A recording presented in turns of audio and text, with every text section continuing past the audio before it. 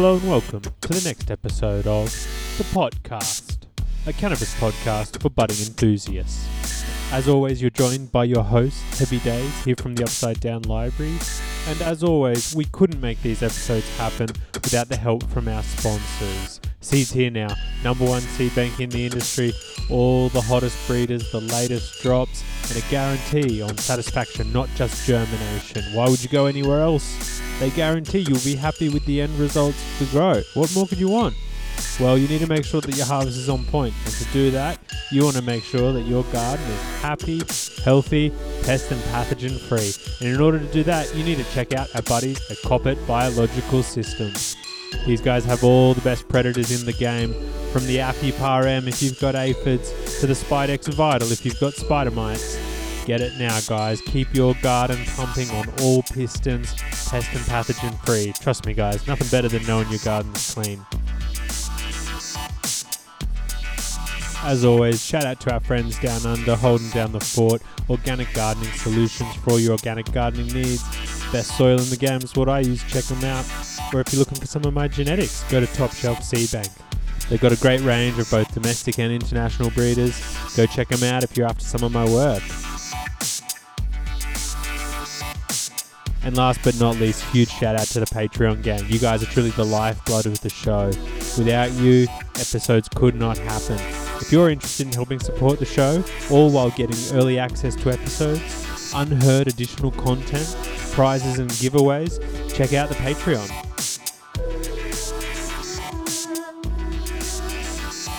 On this episode, we're joined by our second friend from the final frontier, Heime Cheeba, the man behind Alaskan Cannabis seed cache, a seed preserver and historian in his own right. He's come on the show today to tell us about some of his breedings, some plans for the future, and talk about some RKS. So without further ado,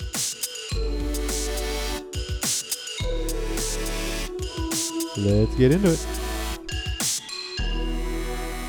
Alright friends, we're back for another one, and on this episode we're joined by the old school head and founder of Alaskan Cannabis Cache, Heime Cheeba. Thank you so much for joining us today. You're welcome. Thanks for having me. As always, I love to start the show by asking our guests, what have you been smoking on recently? Well, we got a local strain here called Mud Bite Delight, and it's pretty much a staple for me, so I kind of stick with that. It's an old school strain, originally developed in the early 60s by a chemist, believe it or not, who brought it back from South Africa. Wow, that's actually one of the strains I was going to ask you about, not just because it's sort of in your repertoire, but I'd actually dug up some posts on various forums where people were like, talking about how much they enjoyed it. Does that mean that it's sort of South African genetics is what it's made up of? Yes, totally. Back then there wasn't, everything was in seed. There was no clones or anything. So pretty much the seeds in someone's pocket is what ended up being some of the stuff that was, grown here in Alaska and California. Yeah, wow. And so would you describe that as sort of like a more uplifting effect, and like what's the flavors on it? It's got a really heavy, ripe strawberry terp to it, real heavy. Anise is another one. So, kind of leads me to think that there might be a few more strains in there than I thought. It might be a wild hybrid, so to speak. A lot of that was going on, and it was Rhodesia at the time. So, yeah, it's hard to say because the original breeder, I never met him. I met the people that inherited the strain, and then I just kept it going. My first job as a pot grower was to pack water for Mud Bite Delight. That's really interesting. And I mean, you referenced the anise flavor in there, and that's one that commonly gets thrown around as like the typical description for a Durban. Do you see some overlap there? Yeah, it has, I want to say it has Durban in it, most definitely, and then some heavy Afghani presence in there also. But it's a great daytime smoke, keeps you motivated, doing things, but it's got a good stone. So if you got aches and pains and you're old like I am, it helps a lot. That's awesome to hear. I had noticed while scrolling through your Instagram that obviously a wide variety of different strains, but a lot of them sort of fell under the general umbrella of Afghani. And I was sort of wondering, are you like me in that you would say, sort of generally speaking, you're a fan of the Afghanis? I am, but I'm also a fan of sativas. I'm a, you say breeder. I'm more of a preservationist. That's what I call myself. Um, some people have called me the crazy seed collector. A lot of people came to my home over the years, and the few people that I showed what I had going on thought I was, insane for just growing weed with seeds in it and preserving strains instead of selling weed. That was the thing. And that's what everybody did during my era. So, kind of this is validation to an old crazy guy after all these years of having seeded plants and trying to explain it to good friends and people that I meet in the industry over the years. It's a little bit different now. As far as the breeding goes, I took what came to me and I crossed it, but I did a lot of work. So it's the work that you put in that makes you a breeder, and the testing and sending it out there and getting results from other people. That, in that sense, I think makes you a breeder. I call myself a breeder only because I do that. I have everything tested by other people and I accept whatever they have to say about whatever I put out there. And I'll either release something or I won't, depending on what they give me, what their feedback is. Yeah, wow. It's funny because, like, as you were saying that, in my mind, I'm like ticking these boxes. I'm like, yep, that checks out, that checks out, that checks out. And then at the end of it, I'm like, wait, you just described like what being a good breeder is, really. It's, like I said before, my currency is time. It's not money. Everything I do just to bring something to an F5 will take me 6 to 7 years. And I've worked with a lot of different strains and brought them up to that point, but I haven't released a lot because it's been so much work to just set it out there and have somebody grab it up and call it something else. Kind of would break my heart. It's kind of a collector thing, I guess, or part of my mental illness of collecting seeds and working with strains for over these years, not giving them away. You might call me a hoarder. A lot of people called me a hoarder when I wouldn't release Roadkill Skunk. And that's basically what prompted me to release it, that and being called greedy and selfish. And I'm none of those things. It was just that I could have released a stable version or an IBL. And I thought, the IBL, that would release the whole genome to everybody so they can work with it and find what they want in there. And there's been a myriad of things, but there is no floral accents like a lot of people are finding in some skunks. The Roadkill originally had none of that. Well, that's what it was originally called. It was originally called Roadkill, not Roadkill Skunk. That came about in the late 80s, early 90s. People started calling it RKS and Roadkill Skunk when I started selling clones. Yeah, wow. A lot of like sort of notable points to touch on in that one. We'll have to loop back to a few of them. Before we jump into the Roadkill Skunk stuff, I just wanted to quickly ask, in the prior question you referenced, like you were hanging on to all these seeds all through the 80s and 90s.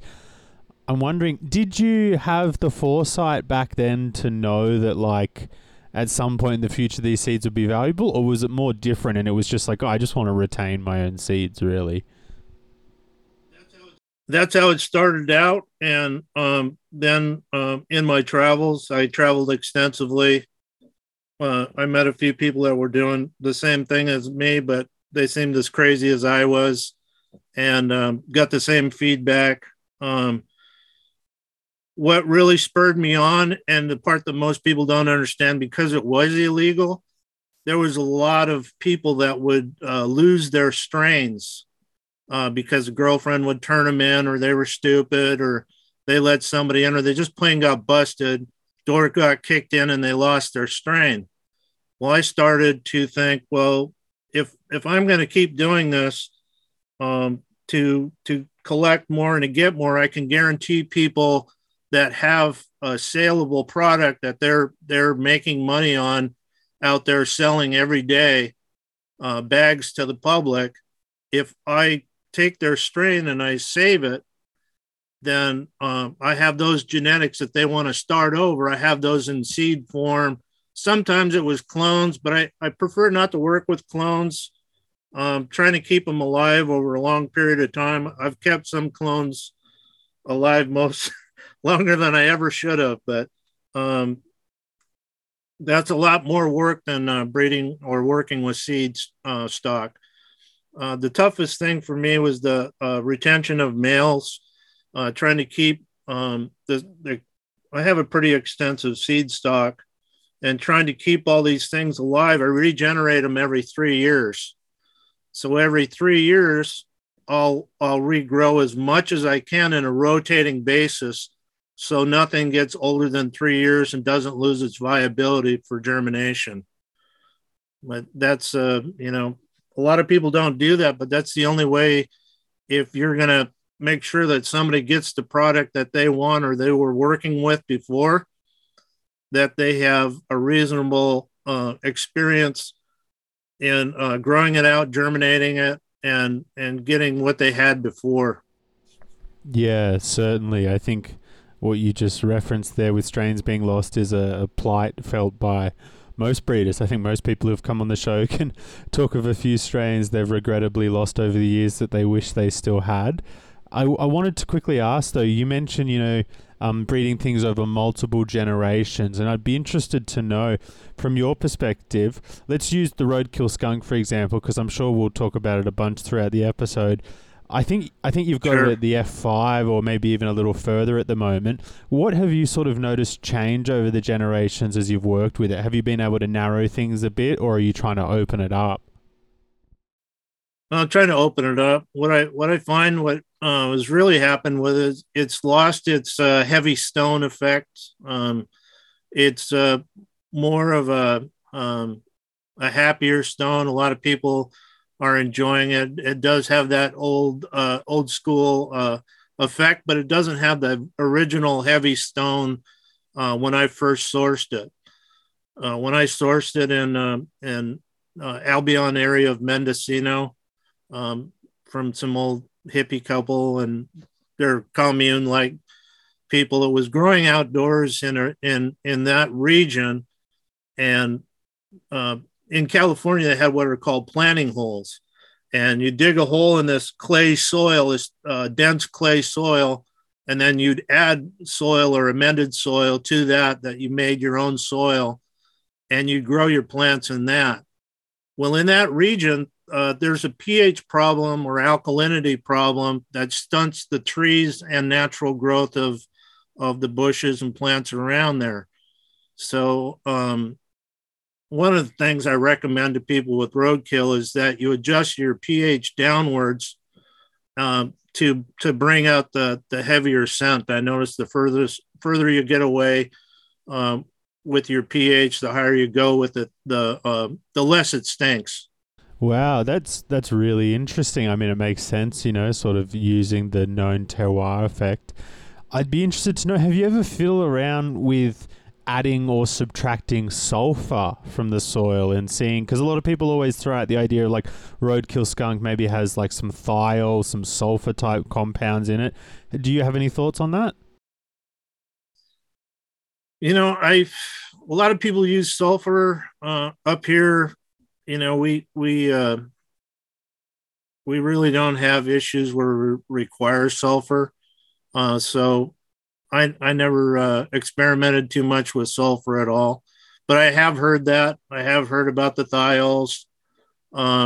you know, without having DNA testing or, genetic testing on things, uh, it's hard to say exactly what's in there that creates the stench. But the plant, when it was growing in its prime, the place that I sourced it from was upriver about 3/4 of a mile.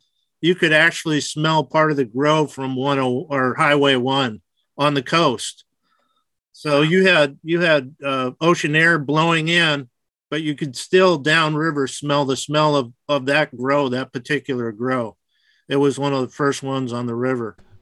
Yeah, wow. Okay. And so do you think that the reason why we don't see it anymore is because it just was, as people sort of say, people just got busted with it? That's the reason I stopped making clones available. There was just too many people getting busted. I mean, really good people that I know really well, and with I don't know if you had it going on over there in Australia, but they were taking everything you had under federal forfeiture laws, and police departments were getting rich, and good folks that the only thing that they were doing was you know selling marijuana for a living. They were getting busted and losing everything they had. Sometimes their children.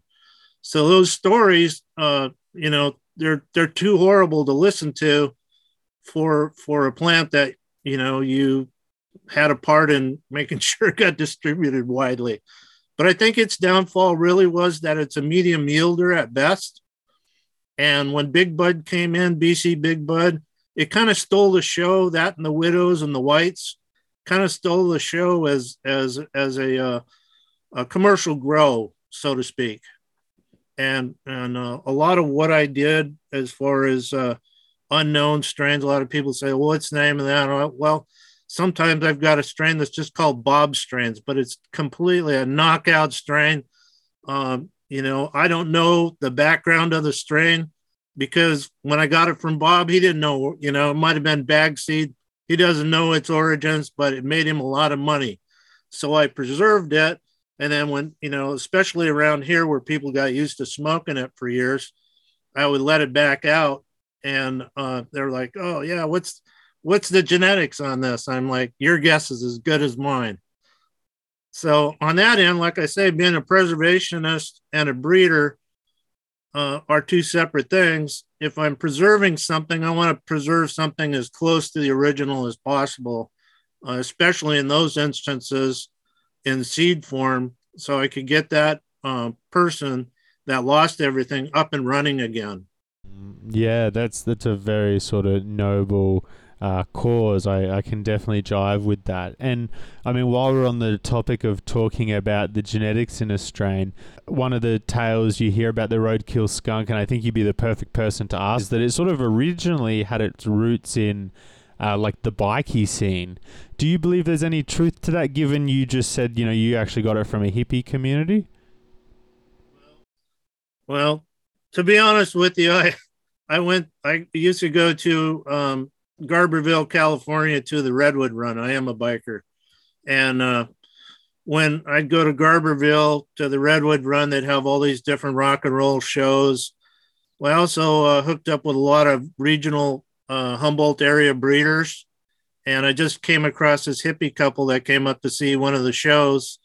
And they offered to show me their grow and hook me up with some stuff I could bring back to Alaska to share with everybody here.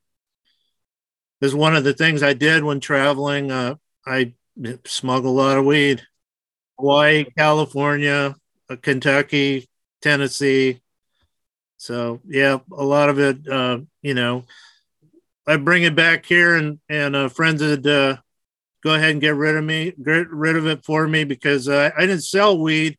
The problem with me selling weed is if I got busted, I didn't just lose my seed stock. I lost everybody's seed stock. So I tried to be, as careful as I could with what I was entrusted with. I mean, some of those people are gone today, and I ask their relatives to this day, can I go ahead and reuse this strain. This used to be your uncle's or your father's or your grandfather's. Can I reintroduce this? You have a problem with that? And almost none of them have. I did notice in California there was really no interest in seeds when I tried to reintroduce them years ago. I went to the Redwood Run for almost 40 years and tried to reintroduce some of the seed stock or just give them back. Here's these genetics. I got these from your grandpa, your father, aunt, uncle, etc. And they just weren't interested. They say, hey, dude, we do everything from established clones here.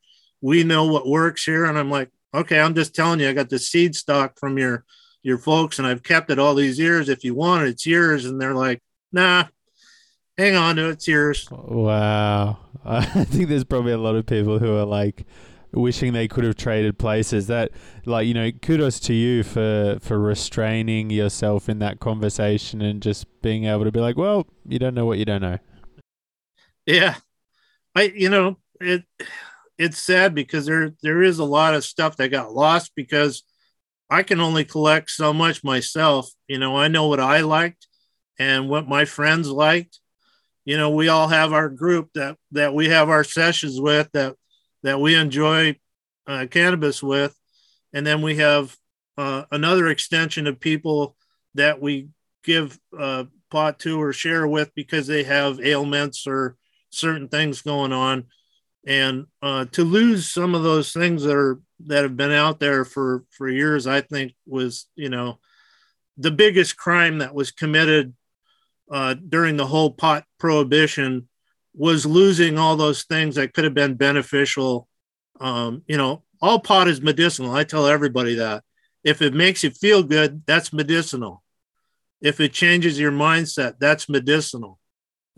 It's just my personal opinion. Yeah, no, I can greatly get on board with that. So that's really interesting to hear that. Just to quickly loop back, you'd mentioned a few other states you'd been to and brought some cannabis back from. Over the years, did you ever get a chance to see the fabled, because you mentioned Kentucky, so I was wondering, did you see Kentucky Bluegrass, which is a somewhat well-known strain at all? You know, under that name, I couldn't tell you, but I probably have in my bank probably about 8 strains left from Kentucky, older strains. A lot of it's red hair and stinky. You know, a lot of skunks that don't exist anymore. But some of those folks, I can't get in touch with. I haven't, you know, I don't know what happened to them over the years. So some things I'm reluctant to release simply because I don't know how it'll affect people that might still be growing it and their ability to regenerate it, which is what I do. I regenerate things. I do the best I can with what I have so it doesn't get lost, but I regenerate the seeds and try and keep them viable. But in that process, you know, I'm not perfect. And some things can get lost with parents. You know, if you're a breeder and you don't choose or select the exact, you know, or as close to what you're looking for in the plant that everybody loves, you can inadvertently change it without trying to do so. And I, you know, challenge any breeder to keep 10 strains for 1 year and try not to change anything about them from the original donors, both parents, you know, your original parent lineage. It's a task, you know. So like I said, my currency is time more than anything. And karma, you know, if you don't keep a good karma while you're doing all this, what I've seen, especially when it's associated with all about the money, that bad things seem to happen. And bad things happen to good people in those situations. So you got to keep a clear head and, you know, just be practical, just be a farmer. Yeah, some really wise words there. I can definitely get on board with that. Try to keep track of the karma meter. I would love to quickly run this idea by you because we hear it a lot in the community as a general sentiment. Do you believe that there was only ever one roadkill skunk, or do you think it was a profile that actually occurred in maybe a few different strains and people are just noticing that? I think there could be a myriad of roadkills. I see it within with what I've released as an IBL. There's I'm down to 7 male plants now that I use for open pollination. So the last time I did, I had 11, but I had went through a series of the last couple of years wasn't so kind to me as far as illnesses and health. So during that time, my help, I had to have help for a long time. My health came and went. So in that process, I lost some male donor plants, parent plants for the IBL. And so I had to create new ones out of seed stock that I have. So it's changed a bit, even doing that. That's why I say I challenge anybody to try and keep the original stock. All you can do is do the best you can with what you're given. I mean, there's probably, if somebody has a large enough facility and they run enough phenos, they can keep and preserve exact replicas, especially doing tissue culture. I'm not much of a feminized guy. I used to do rotalization, which is when the plant gets older, it'll self-germinate itself. And I was a big believer in that and trying to preserve an original mother plant that I may have been losing. Just let her go to flower, let her rotalize, and let her self-pollinate, and basically an S1, just to keep that gene pool intact. But, you know, I'm no scientist. I just do the best I can with what I've learned over the years. Some people, when they start talking pot or breeding or preserving strains with me, they get kind of, I go over their head a little bit. I don't mean to. It's just this has been my passion for, as long as I've been alive. Since I was a teenager, this is what I did. My first job was with Matt Nuska Thunderfuck. I took an ad in the paper to go clean some buses. I didn't know what it entailed. I met this old biker dude, and he said, now I'm raising Hawaiian fighting dogs in these buses back here, but I got something else going on. Can you keep your mouth shut? I said, yeah. He said, I'll pay you well, but you have to promise me you'll keep your mouth shut. And I said, okay, no problem. What he wanted done was I had to clean dog shit out of this school bus that he raised these Hawaiian fighting dogs in. And the other buses had Matt Nuska Thunderfuck in them. And I had to keep those plants going and call any males in the smaller plants as they were showing. So he showed me all of that. And that was a summer job for me. And after a while, he got to trust me so much that I was able to get original genetics from him too. Wow, what an introduction. Was that your first sort of hands-on experience with growing? That was my first hands-on experience with, just even working with a pot plant, knowing what was going on with it. I didn't know I was going to go be cleaning school buses with dog shit and pot plants in them. But it was a real education. He was up in Anchorage and I was up there for the summer with my father when I was younger. And I needed a job during the day. My dad said, go get a job. So I went and got a job, and that's, of course, I didn't tell him what I was doing. Good man. You kept your word. Yeah, well, totally kept my word. Yeah, I learned a lot from that old biker. That's great. Look, so many questions to ask. Tell me a bit about the Matt Nuska Thunderfuck. It's one of those ones where like everyone knows the name and has heard of it, but it's hard to get clear descriptions about like the smells, the flavors, the overall effect. Yeah, it's a good stone. A heady stone gets you, in the place you want to be, not debilitating, has a lot of pain killing and, let you sleep fairly easy. So I want to say that there has to be a certain extent of Afghani and the original crosses that I was working with, but mostly sativa. I would say it was a probably a 60-40 on the sativa side. But without having genetics or testing, I couldn't tell you exactly. And then looking at the plants, they would throw sometimes narrow leaf, sometimes wide leaf. So you could see the mix in there. So it was a true hybrid. Back in the day when I was working with this plant, I actually talked the guy into letting me make seeds, because he believed if he was going to get the plant to someone else so they could grow it, he did something called grafting, and he would take another plant and graft on the Matanuska thunderfuck and get it to this other guy. And then you would think that those genetics would somehow mix in that plant or something, but that's how he liked to do it. He cut a little notch in the plant. He notched both plants and then would wrap it up with some poultice that he didn't share with me, and then bandage it up.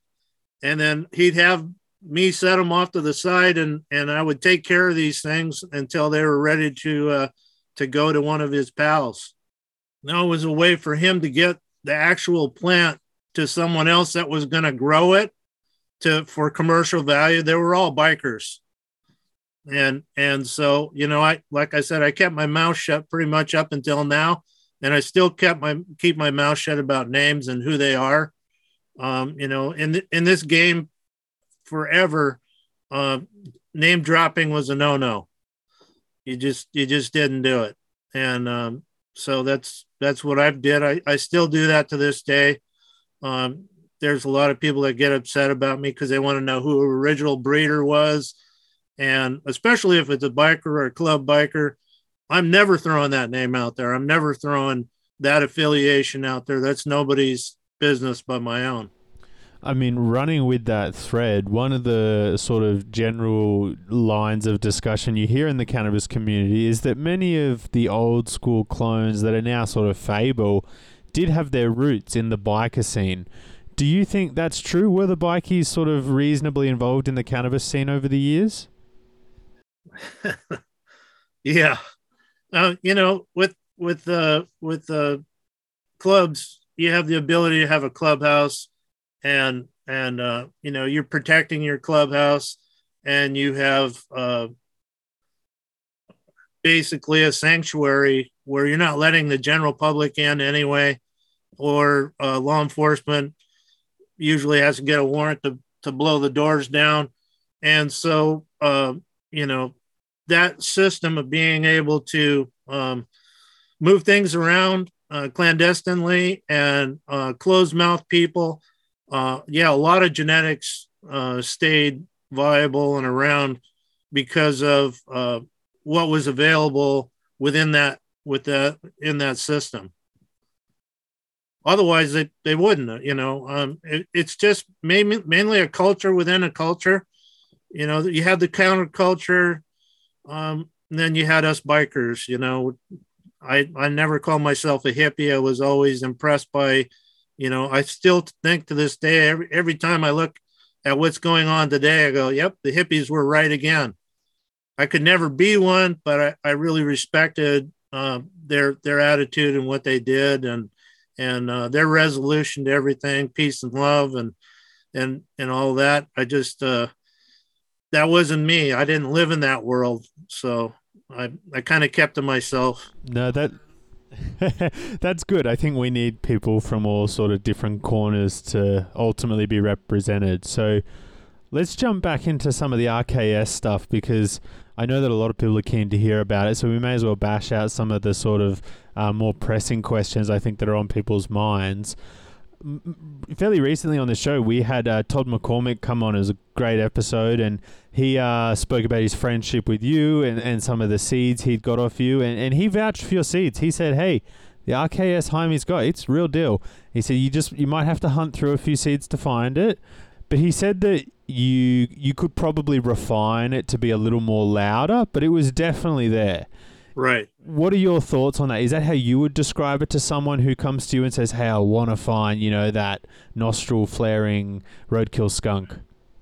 Right. Well, that's a big controversy. And when I originally agreed to release it, Todd was one of the people that I always respected for his sacrifice and his dedication to this plant over the years. And I reluctantly released the IBL because I thought that would release a wider variety for somebody to work with. Yet the inside of the IBL, there's definitely the heavy stinkers all the way down to, some people have reported not having the heavy scent or any skunk scent at all. Sometimes I've replaced those because I knew the people and I knew they weren't BSing me. But you're going to find that with phenos that across the board, especially when you're using 11 male donors. And I never work with less than 130 female plants. So, it's hard to pin it down, but I pinned it down. It's just like I told Todd, if I released, the absolute stinker, what kind of price point do you put on something like that? Because you can only release it once and then everybody's knocking it off immediately. And then they're calling it something else. And I put in 15 years of work on getting it to where it's at right now. And do I just want to just throw it out there? And everybody said it was too expensive to begin with, when I originally set it out there. And Todd took it, F2'd it, and then released it, and dropped the price down so it was more readily available. I'm not a seed bank. I'm not a big guy. I'm just holding on to genetics and doing the best I can. And to be honest with you, I told you how I made a living at it was backing up growers and other people that were saying they were breeders. I would sell them. I would go to shows and bring them 6 or 7 different strains that they were getting directly from me. But like I say, my business and the people that I hung out with, you don't name drop. So I've always believed in open source genetics. I don't, because anything less, I'd just be a hypocrite. That's how I live my life. I would get these genetics, and sometimes for nothing, just to preserve them. And so for me not to share them, or I'm not trying to get rich or anything. I just don't want to give something away. I have grandchildren that I hope that someday that maybe they'll pick this up and run with it when it's fully legal and there is no worries like there is today. I mean, globally, it still hasn't been resolved in my opinion. And a lot of people are left hanging because of that. And like I said, if it ever gets back to how it was, I mean, that's going to be a total tragedy, but I could see it moving that way if governments aren't making the kind of money that they want to make off of it. Those days are gone. That's what I tell most of my friends. Those days of making all that money and living the lifestyle that you were, they're gone for good. But fortunately, a lot of the strains aren't, because there's a few crazy guys like myself have hung on to things. Yeah, you know what? It's so interesting that you touch on that topic about like those days are gone, because I feel like I have that conversation with people more and more. You hear people talking about how producers who used to produce the best quality herb are getting out of the game. And I always just say like, yeah. Like you can't make like 30K off your crop every 3 months anymore. It's not like that. But, you look at other farmers, they're not making anywhere, like, someone growing corn or whatever, like they don't grow that sort of money. And I feel like there's this sort of underlying entitlement. And I try to explain, look, like, yeah, the reason why you got paid that in the past was because of the very real threat. And to a large degree, there's less threat depending on where you're based. And they don't seem to understand that, like, that's where that price was coming from, was from the threat. And now that that's gone, the price is dropping. Would you say that over time, cannabis will become like corn in the sense that, like, it'll just become like an everyday farmer sort of income? I'm sure of it. And the people that continue on will do it for the love of farming and for the love of the plant. And the culture and the mystique that went behind this plant for all these ages. I mean, I saw all this stuff from the 60s, 70s, 80s, 90s. Now we're up into the 2000s, and I'm still seeing stuff every day. If you keep your eyes open and you appreciate things for what they are, you don't miss everything. Because just myself, I can only keep so much alive and preserve that I loved and my friends loved, and some friends profited from. But there's no way that any one person can keep a lot of things together for a long period of time. And I'm slowly learning that, and I lose stuff every day just because I can't do what I used to do. I used to do up to 1,200 plants in rotation, every year, 3 different cycles, and try and keep the seeds regenerated. So somebody wanted them. They were viable. They germinated right away. They were good, strong genetics, and they were as close to or equal to what people remember them being. So, like I said, without DNA testing or actual genetic testing, it's hard to say, when you're getting from different sources. I try to source things myself from the regions I go to. And for years, that was my vacation, go somewhere. And it was my job too, get strains from it. Some people would go to the bar and after work, I'd go look for cannabis seeds, and, you get them from the strangest sources, and sometimes some of the best people that you ever want to meet. You got in some really scary, crazy situations. Even for me being a biker, I can tell you a lot of times I'm like, man, is this guy going to kill me? A pig farmer comes to mind, and he talks some crazy stuff, but man, he had the best weed in the world, and that I'd seen to that day, and I just wanted that strain that he had. So, to get it, I had to put myself in a situation that I probably wouldn't do today. Don't mean to ramble on, but it's been a long, strange trip. And yeah, dead shows were really good for them. I'm a deadhead, and those shows were a blast. Thanks to the hippies and deadheads everywhere. But I wasn't much of a dancer, and standing in the middle of 30,000 people jumping up and down and dancing is a real experience that, I wish everybody could experience, because it does change your heart as a person. I was pretty callous after coming out of the military, and a lot different person than I am today. I was a lot harder biker. But cannabis and deadheads pretty much changed my life for me, for the positive. Yeah, that's beautiful to hear. You're sort of echoing the sentiment almost every guest on the show has said. I think that's probably one of the most unknown things to the general public, is how much of a contribution the Grateful Dead played to cannabis over the past 40 years. Oh yeah, Shakedown Street. You could get anything you wanted on Shakedown Street, and a lot of people, my alias, Heime Cheeba.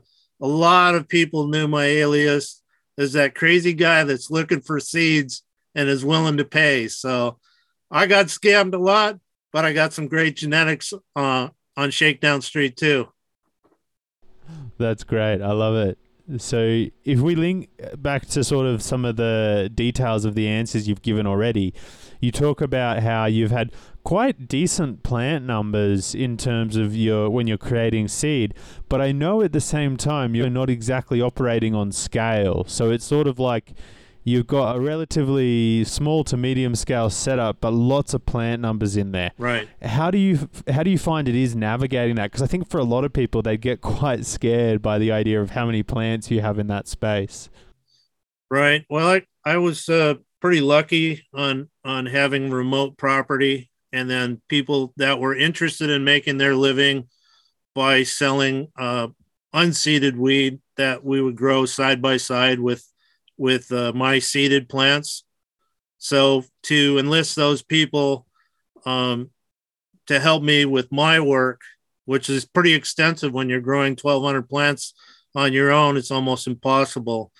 to get 2 or 3 people to help me with that work during the summer season was a godsend. So I had some remote cabins and a large lodge to work in, and pretty much so remote that we never hardly ever saw anybody there. Canadian miners would stop by every once in a while, and I was amazed at how closed mouthed they were about everything and non-judgmental. A bottle of whiskey bought a mile of zipper on their mouths.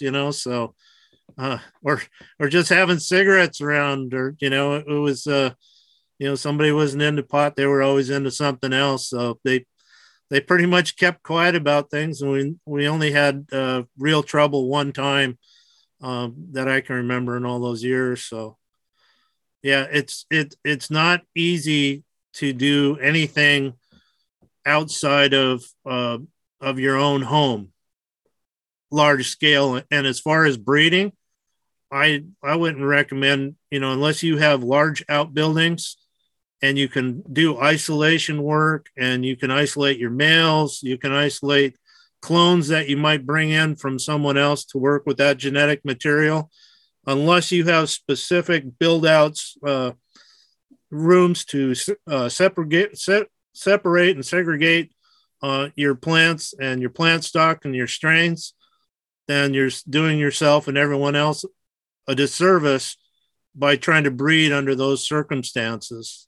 So like I said, I got lucky, but there were people profiting off of what I did. I wasn't interested in that, and no one could understand my preoccupation with seeds, even myself probably. I would compare myself to a crazy collector that you might see on one of those television programs that these guys go through, a hoarder, Yeah. But in my instance, they're walking through all these plants going, why is all your weed seeded? Are you nuts? So, I mean, I got that for years, for most of my life. So the transition to all of a sudden people are interested in things like Acapulco Gold and Panama Red. I'm like, have you even tried it? I mean, it looked like skanky weed back in the day. It's, bunk compared to what you think of as great weed. You're telling me there's a lot of weed snobs where I live right here in Alaska. And I might've created that problem because over the years, they've had access to some things that people will never see in a lifetime. So to be able to smoke that kind of weed, generates a certain type of person over time. I can't apologize for it either. I envy those people. Gosh, so there's some weird parallels there. You got me thinking about my brother, who's like only a very casual weed smoker, and I try to explain to him, I'm like, dude, you understand, like, the shit I'm giving you, like, no one can try this, like. Exactly. That's cool. Okay, so it sounds like you're quite a fan of open pollinating. Is that the primary method in which you choose to breed? And is there any degree of sort of selection around the males, or it's just like everything stays and does its thing? No, only when I'm doing IBLs does that happen. When I'm breeding, I breed. If I'm going to bring something to an F5, I'll back cross it a couple of times. I'm looking for traits. I'm looking for recessive traits. I'm looking for traits that I want to keep in the plant. And to do that, that selection, I keep away from everybody else especially when I was having people growing commercial weed right alongside what I'm trying to do. They knew certain rooms are off limits to them because I didn't want an introduction of a pollen from a male room. I didn't want to have, cross pollination. I didn't want to have any kind of issues. So, I've been called an asshole more than once over my protocols with having people grow for me and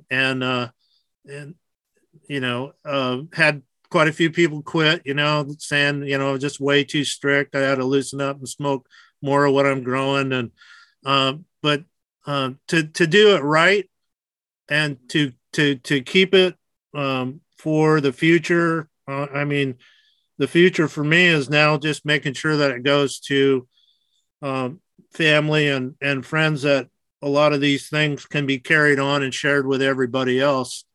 But yeah, I don't have the health and longevity.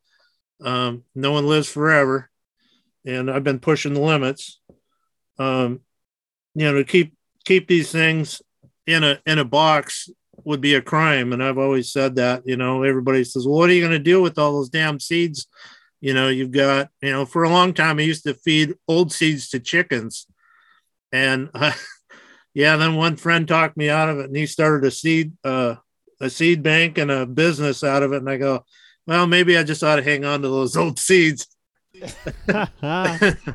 Oh yeah, there's a reason why you thought you shouldn't give them to the chickens. That's interesting. Okay, so are there any specific sort of traits or what you might consider to be like telltale signs that you look for in a male that you think, oh, that's like usually a sign of a good male?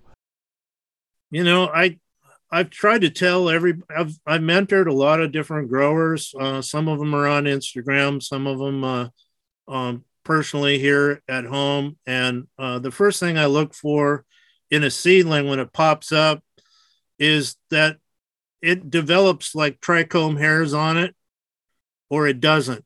So a shiny leaf, usually that phenol, I'll eliminate it right away. I'll start out with 1,000 seedlings and pretty quickly get down to 100. The same thing goes with the male. When I start turning a male, I'm looking for it to actually produce its trichomes early and have a resinous coating on the stalk itself. So a lot of people have said, well, your weed gets me, I don't want to go to the dispensary because your weed gets me stoned more than, and even though it's seeded, than anything at the dispensary. I'm like, well, if we don't support these people, then we're going to lose legalization. So, I can still give you stuff, but not in the amounts that I have before.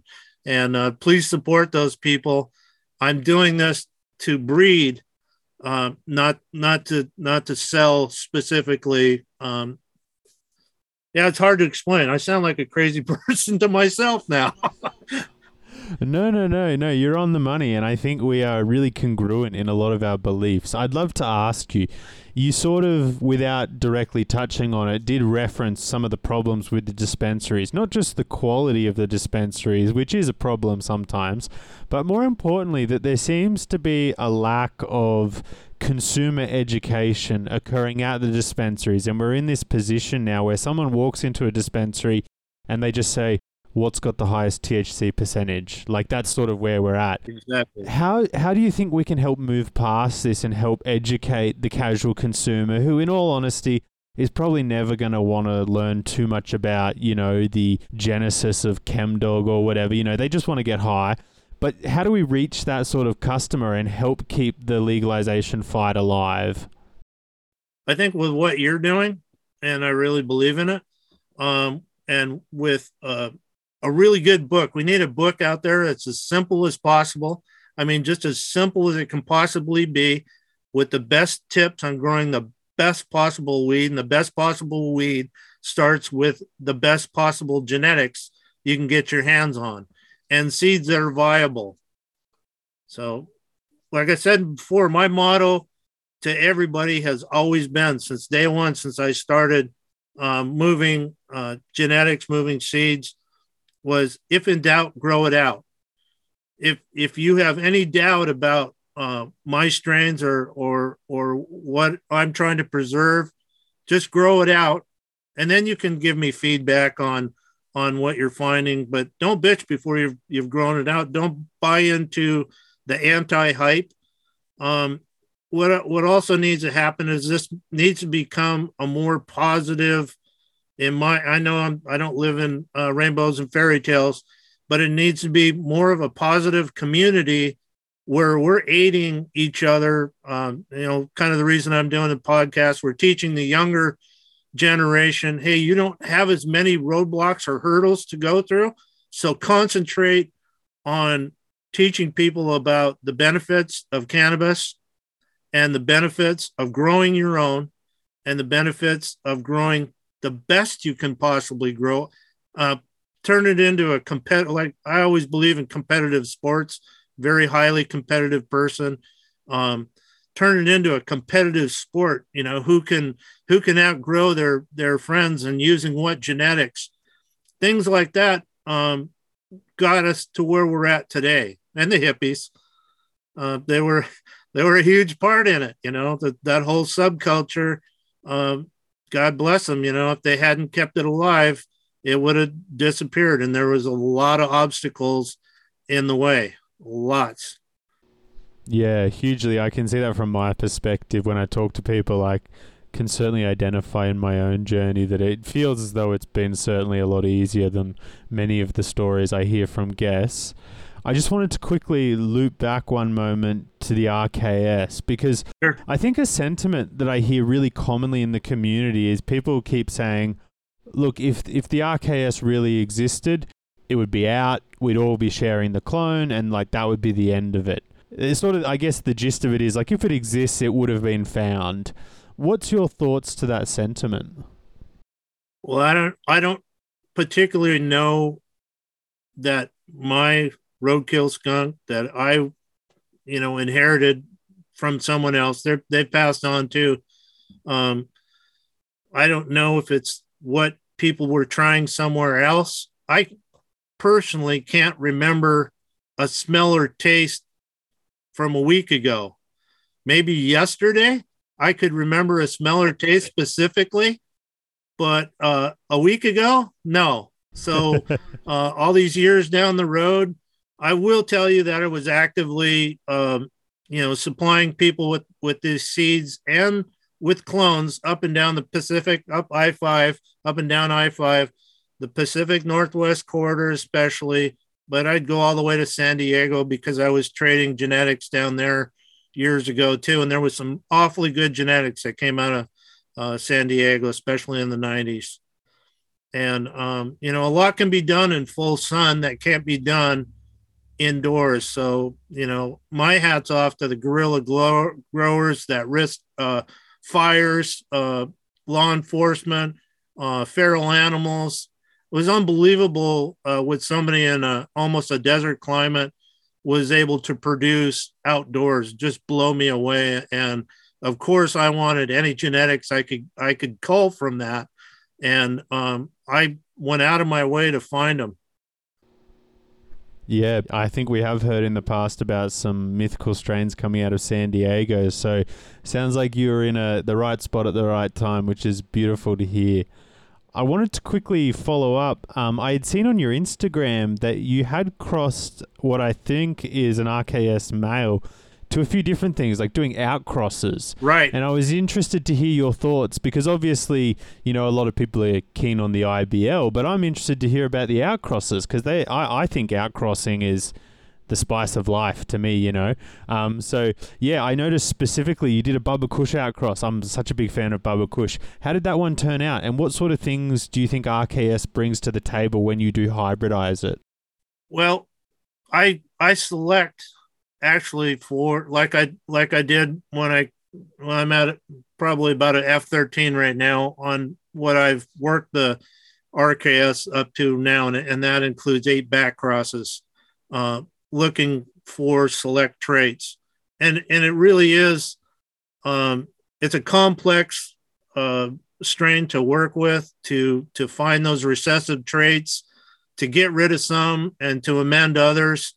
So over time that was really difficult, but I mean the chem dog that I got from Trichome Tech in the 90s. There were a couple of guys in kind of central Northern California that had an ad in High Times. I got their chem dog. I got quite a few different strains from them, that I bought online at the time. And I heard that they were really finicky like I was. I don't know. You get to a point where other people just think you're a mad scientist. And, kind of like the Cheech and Chong movie, Nice Dreams, where the guy down in the pool his name was Jimmy, and they go in there and ask him a question, and that's all he'd say was Big Buds.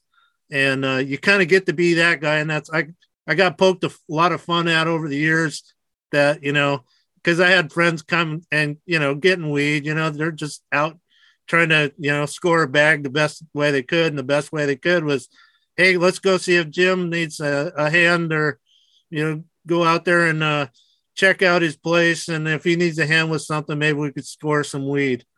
And the back crosses have been probably, like you say, some of the most interesting things that I've done for a while.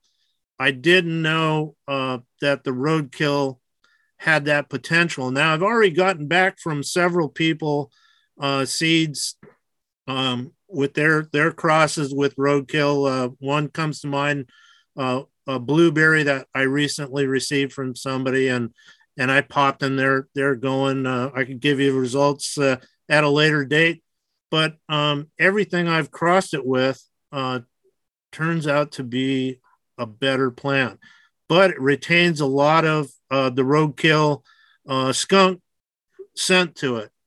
So even throwing it into skunk number one, I've got skunk number one and super skunk. I threw it into that. I've got Nirvana super skunk. I threw it into that. All it did was accentuate that skunk and make it stronger with when I'm using the males. Now, when you're using the females and you're crossing to a male of a different parentage, you're finding that it's not as heavy on the skunk side. So you're not getting those terps coming through as heavy as if you used the male roadkill skunk as a parent, if that makes any sense. I'm trying to keep them as F1s, but I've sent them out to testers. Four corners of this nation. I use a tester, a friend of mine in Maine who's been working with me for years. A friend of mine in Florida, same thing. Friend of mine in San Diego, and a friend of mine in Seattle, Washington. I also have a friend in Canada that's been running a lot of my stuff. And I take everything they give me and try and improve upon it. But the F1s, they're saying of the roadkill skunk by different crosses. I can give you a list of some of the crosses I recently did. And they came out phenomenal, but I guess I'm never happy. That's the problem about being a breeder and having the original genetics to work with. You're never happy with what somebody else says. Oh, this is great, because you see something that no one else does because you've worked with that particular plant for so long. Yeah, look, a true perfectionist. Yeah, to a point that it really irritates a lot of people. I can't apologize for it because it's taken me to here. But as far as breeders using my genetics, I just like with Todd's situation, I really respect Todd. And I like what he's doing and trying to preserve the seeds, but I honestly think it's in his best interest to send things out to test because he'll grow more as a breeder. And if he learns to take other people's objective criticism and wherever they're at and they're growing, and they might not even be as competent a grower as Todd is, but they might be better at breeding and finding recessive traits and things that he's just not looking for. Certainly. So, the Bubba Kush that you mentioned, I got from a breeder, and he's in the southern part of Washington State, really well known. I met him on a seed trip. I was in this group and Facebook. That was my introduction to this. Another crackpot guy named Preston White started a seed group, and a lot of people I know to this day on Instagram, and they're prolific breeders now. they started out trading genetics, and that's all I did was just trade genetics, try and get some of this stuff out there that I thought was just going to disappear otherwise. But they were really interested in it, and they were really interested in crossing, using those strains to cross with. A friend of mine in Michigan, he's a good guy. He's got a company called 517. He has used a lot of these older strains and crossed them to newer stuff, some of the hype stuff that I'm not familiar with, and I don't have the wherewithal to preserve them because I've got so much in my library as it is. So on your Instagram feed, I saw that there was Mac Crossed Roadkill Skunk. Is this where that project came from? Yeah, that was, and this is a recent project too. The Mac really kind of blew me away because it doesn't accept pollen very well. Yeah. I think actually, funny you mention that. Just a few days ago, some studies came out showing that Mac is one of the few true polyploidy plants out there. So it's effectively, as you said, incapable. I mean, obviously you can make crosses with it if you really force it, but generally speaking, as you said, doesn't want to take pollen. Oh yeah, a lot of trifolate on it, on the Mac, and to get it to pollinate, I had to use 6 different. I finally found the right male that it would accept pollen from. Wow. From the RKS, and I'm currently working on that, trying to get it to be more stable. But the results are alarmingly great. The reports last summer from the F1s that I sent out were just great, and I thought so too. When I grew it out unseeded, I'm like, oh wow, this is really good stuff. I don't want to take somebody's genetics without their authorization and release it to anybody. So I didn't. And I've kind of, until I run into that fellow with the fake beard at the Emerald Cup again, or one of the shows, then I wouldn't even think about releasing it unless I got his approval. And I'd make sure he got seed stock first. I think Cap's a pretty reasonable guy, and he would probably take you up on that offer. Yeah, I don't know him, but I'm just saying, that's what I do. I preserve stuff, and then I work with stuff that I really like. But I was still really surprised that some of my more resilient male donors for pollen were not accepted by this caps cut that I sourced, and I was just blown away by its production by not seeding it. So I thought, this is one that I'm gonna go ahead and push forward. Another friend of mine, Antonio Diaz, great guy, met him on this group, the seed trading group that Preston White started. He created a strain called La Mula, and it was just out of this world. So I had to add the roadkill skunk to that, and trying to dial that in right now. The F1s, they're just producing mad, but the yields are really low on it. And it was more of a diesel-y plant, had the real strong diesel terps, but you add that to RKS, and honestly, roadkill skunk just pales in comparison as to the skunk terps that are thrown out there from that added diesel. Wow, okay, so that could be the real combo, is like a real fuely, gassy in combo with the RKS. Right. I hadn't, I took Soma's New York City diesel and I crossed it to roadkill skunk, and that also produced some awesome F1s that I recently released. Just blew me away that that diesel was actually a fuel for the skunk terps. Just kicked it up a notch, even more than where I've gotten my F13 roadkill skunk. I'm like, well, this stinks heavier. I mean, it lingers in the room. Yeah. I mean, if you wipe the walls, you're getting that perspiration from the plant, and you go outside and it stinks to high heaven. So that's really interesting to hear, because I could see that you have worked with some other modern genetics in the past, specifically the Driving Rain, which uses Sunset Sherbet, Bruce Banner, Purple Afghani. It sort of made me wonder, was there anything specifically that stimulated you to think, you know what, I'm going to do a cross with some more modern stuff? Because I think largely it's probably one of the only crosses you offer that doesn't have quite a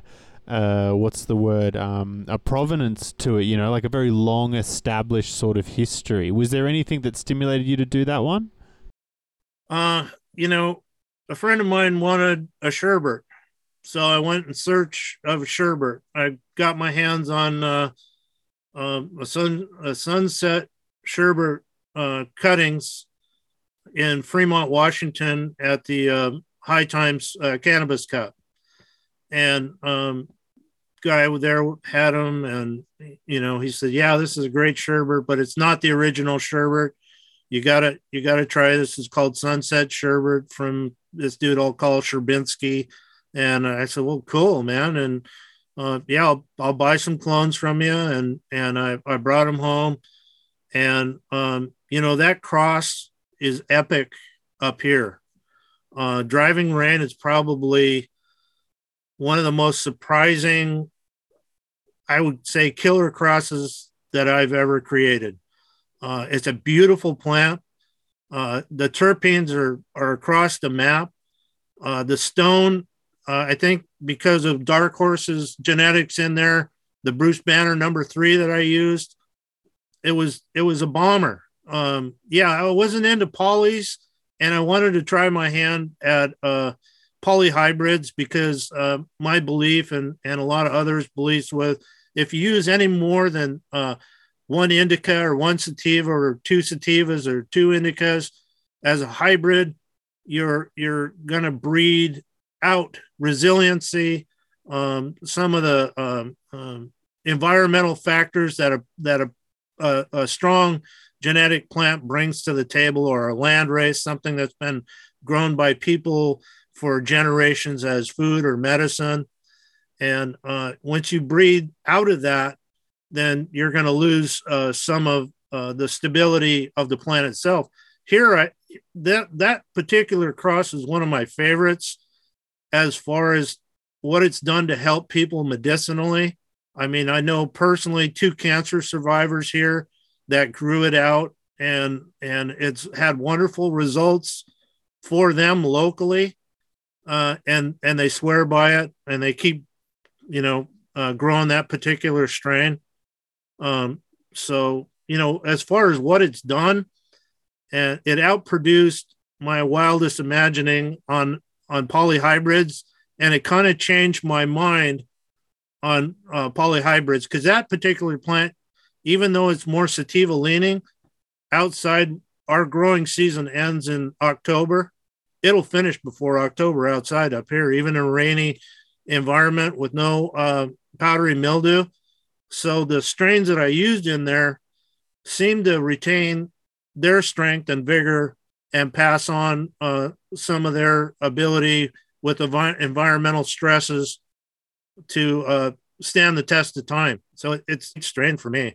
Yeah, it's funny you bring that up, because I don't really advertise it that much, because it's been so great locally. I should have made more F1s of that.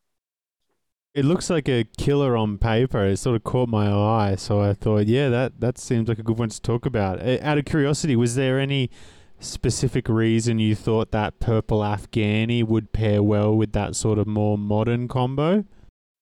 To tell you the honest truth, that Purple Afghani is one of the first that I personally sourced in Afghanistan myself. Wow. Yeah, I almost got in trouble for that particular plant, but I happened to glean the seeds off the plant and tell a few fibs to get myself back to where I had to be, and back to the States with them. So that Afghani has thrown a blue tint into everything that I've grown. and bred with. Bred towards certain things. I bred a blueberry years and years ago here, 40 years ago. We have a blueberry festival here, so somebody was like, "Hey, man, why don't you have a blueberry pot?" I said, "Well, I'll work. That's a good idea. I'll work towards that." And that was one of the things I used. But you cut the plant. Sorry if I'm rambling on, but some Colombians and Mexicans will bleed a red. Well, this purple Afghani bleeds purple, and it will stain anything. I mean, it actually stains. The blood from that plant will stain clothing, fabric, paper, linen. But as far as a breeding stock, it brings a blue, beautiful lavender tint to anything I put into it. And that's what I was trying to bring out when I added it in with that sunset sherbet, because it already had that lilt already. It had that lavender vibrancy, but I didn't think it was deep enough. So I added that, and that brought it up a notch. And the Bruce Banner, to be quite honest with you, a lot of my strains were medicinal for people here. And I told a local dispensary owner that I was adding this Bruce Banner. I added it to green crack, and that's just been a stellar plant. Both they sell it commercially in their dispensary. Got the seeds from me and have been growing it out. And a skunk by Bruce Banner has been available locally here too, and it's been a knockout success. So I wanted to increase. People get to a certain point where pot doesn't get them stoned anymore.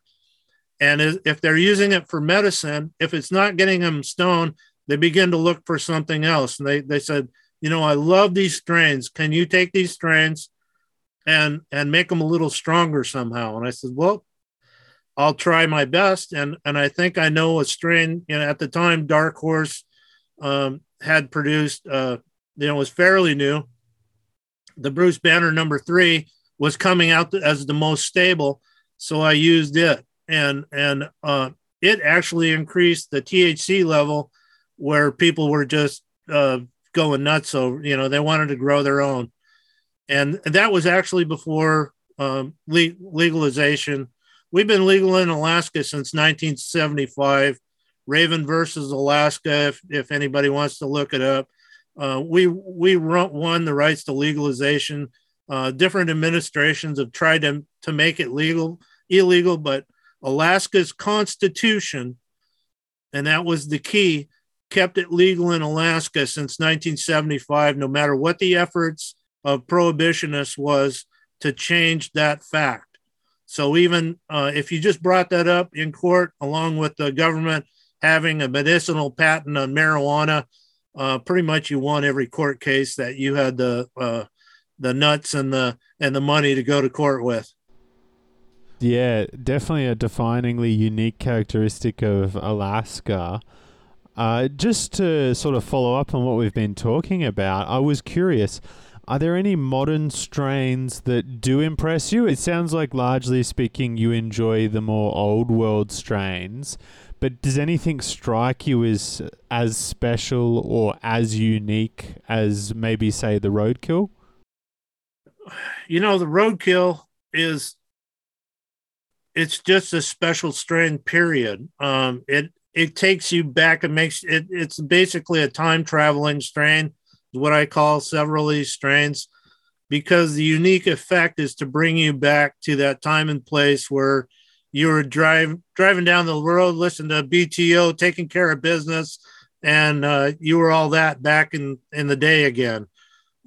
Except, in actuality, you're an old fat man and you're cruising down the road in an old truck. So, for for those specific things that I look for, I'm not looking for a time travel weed. I'm looking for a spatial weed that takes you out there and then lets you down fairly easy towards the end of the day. So I'm really working with sativas a lot right now from Colombia and Mexico, trying to find that one specific hybrid that'll do that again.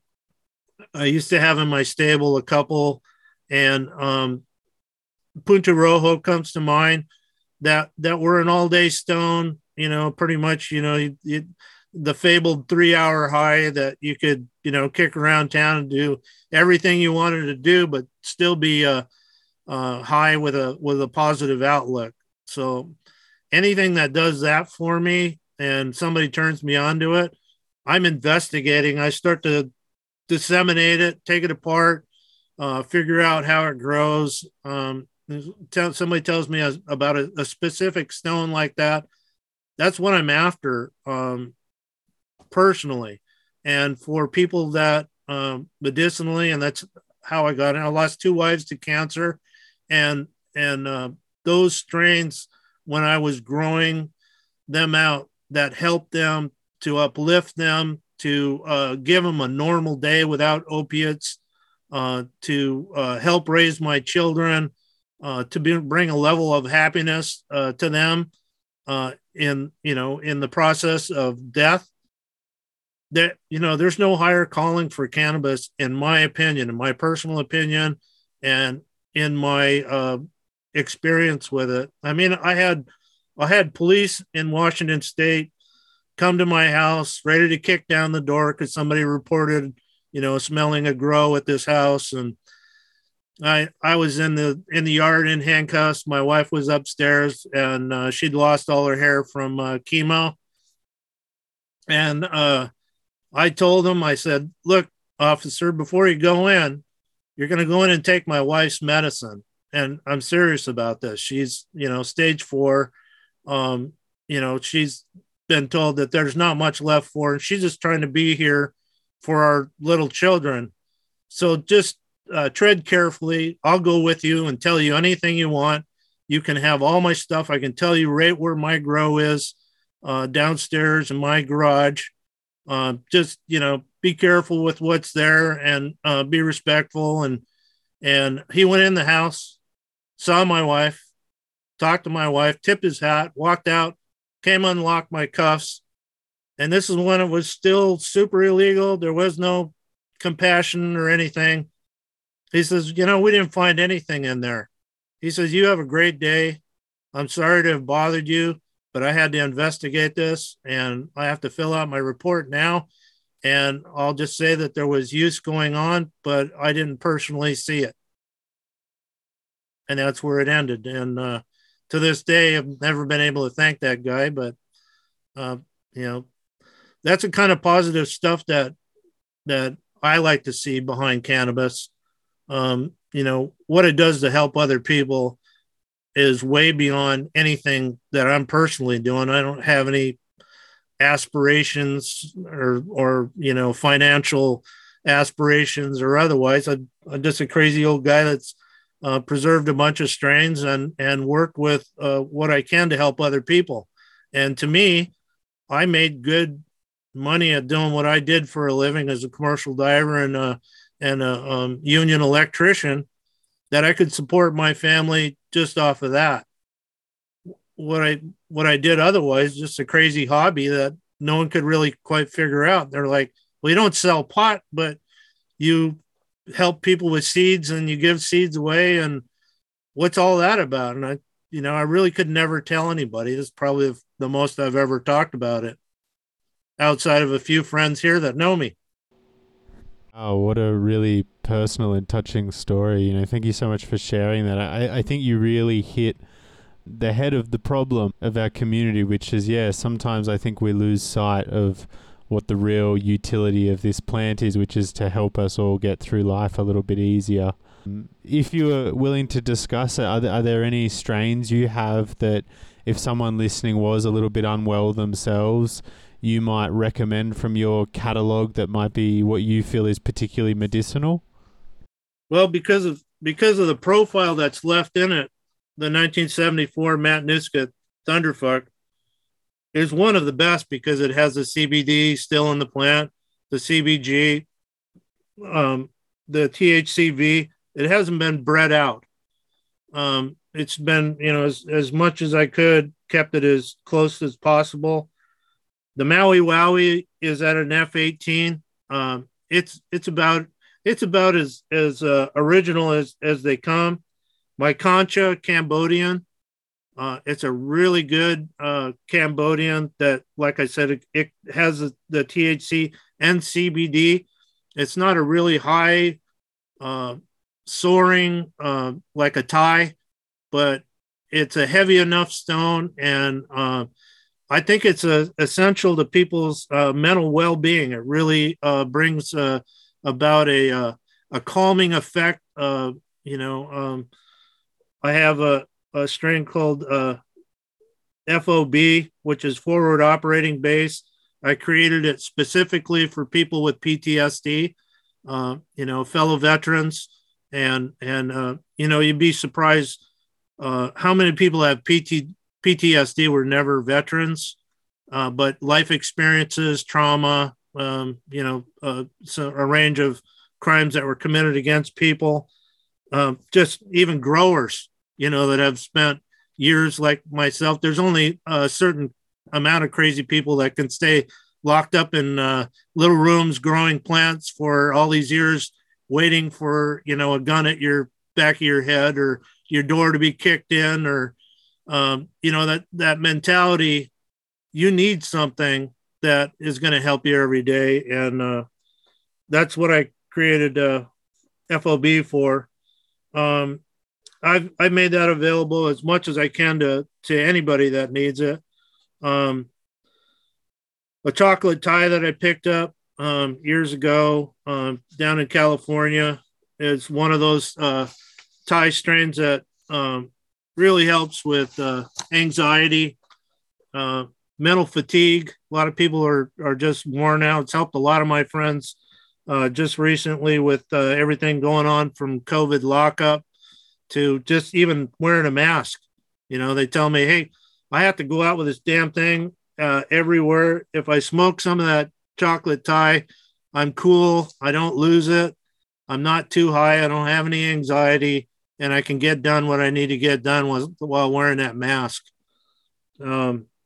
Mastodon is a very sedative indica plant.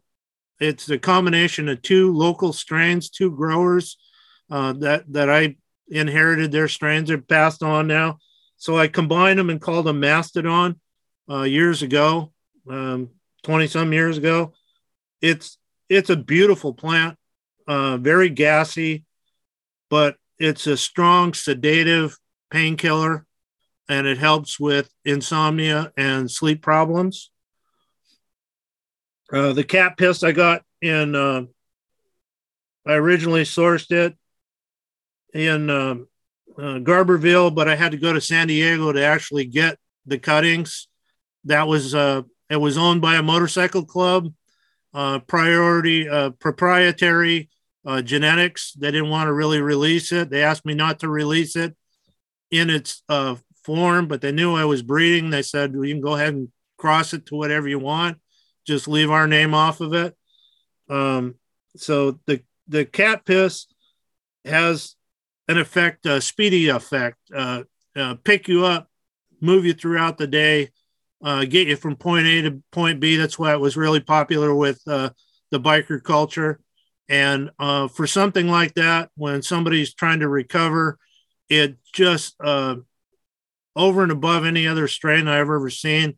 The cat piss crossed with just about anything, picks people up and propels them through the day. It's a really, really good strain for recovery, in my opinion. I could keep going. What I'm picking up is that you're obviously very passionate about old school lines, and I'd be interested to find out what are some of your absolute favorites, because something I've picked up as a sort of recent trend is that more and more, I feel like there's a wider appreciation for Mexican lines, Acapulco Gold, Punta Rojo, even Colombian. People really, really getting into these strains. Yes. What are some of the most memorable lines in your mind? I love Michoacan. Michoacan is, one of those Mexican strains. Oaxacan, another Mexican strain. I have two different Oaxacans. Oaxaca is a large district, kind of like a a state here in the United States. It's a large district. So um, the Oaxacan that I have comes from a more of a hill, mountainous region, part of Oaxaca. So it has THCV and THC and CBD in it. Has some of its original, and it retains a lot of its vigor that it has outdoors when grown indoors, and it's not a super long flowering plant for a sativa dominant. So that Oaxacan, yeah, it's been worked a lot, but probably before I got it, probably by original cartels. Basically what built Mexican drug cartels, a lot of people don't know this, was marijuana. That where before they got into anything else, marijuana was the product of Mexico. When it crossed the border, it was degraded because they pressed it into bricks, and it fermented and got mold in it. And there's a whole lot of chemistry that happened in them bricks. But if you could source the weed like I did across the border and actually go to where the growers were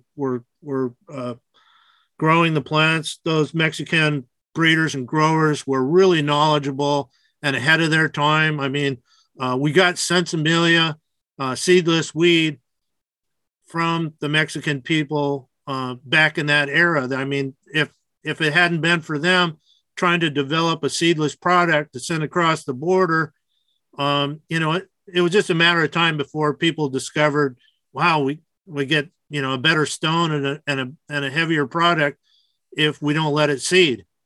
But you got to give credit where credit's due too with marijuana and cannabis history.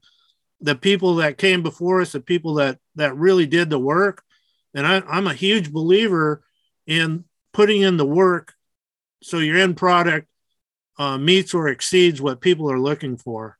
Yeah. I know it's not a popular thing. I love that. One of our listeners, our Patreon supporters, asks, can you ask if he can expand a little bit on his creation, Big Tuna? That stuff looks killer. Big Tuna. Big Tuna. I can't really. It's not my creation, so I don't want to take credit for it. It's just something I've continued on to this day, and that's a person that created that strain is recently deceased. So, I kind of hit on some of that just recently with the relatives on what I could do with that strain, and right now they're just they're not talking about a lot of things, and this seemed to be their least priority in life. So, yeah. Sorry not to answer that question. It's understandable, more sort of pressing things on their mind at the moment, so you can appreciate that, obviously. We had another fan-submitted question, which I'm actually very curious about myself. They said, can you ask Heime about the poster he's got that says, good for the head, Panama Red? Good for the head. Well, there's an old... I don't know if you listen to a lot of music, but there's an old stoner band called Riders of the Purple Sage. Jerry Garcia played in there for a while.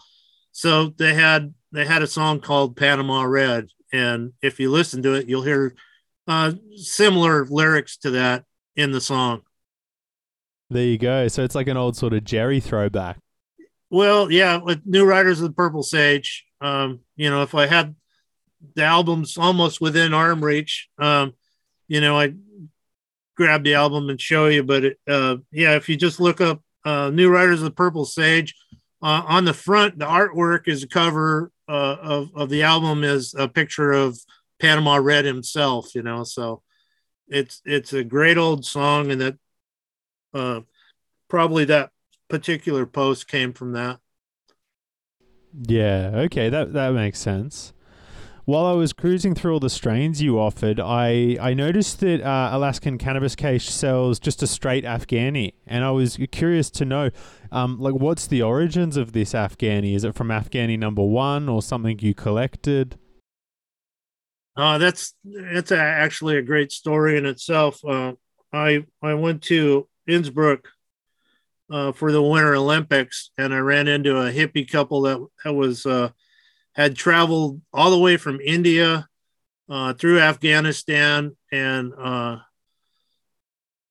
I asked them, we're back and forth talking. I was a young man and really interested in sports at the time, and basically there to first Olympics I was ever able to attend, just see what's going on there. But I'd run into people that were as interested in marijuana as I was, and were transporting seeds. So they had some pure Afghani from an Afghani farmer they stayed with for about a week.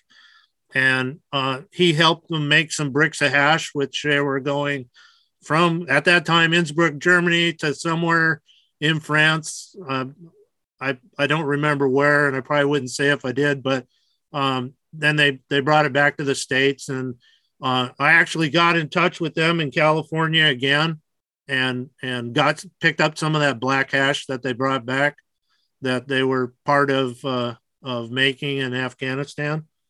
But I kept those seeds forever. Yeah, it's a pure Afghani. You would call it a landrace, but when it was grown commercially, I don't know if you can call that a landrace, because somebody's growing it for the production of hash, not for the plant itself. If you saw what they did to the plants, it's almost abhorrent to us, because that's all about just beating the hell out of the plants, and the seeds go flying everywhere. And for somebody like me, I've witnessed that a couple of times, once in Morocco and another time in Afghanistan myself. And I'm like, oh my God, yeah, let me pick these up for you.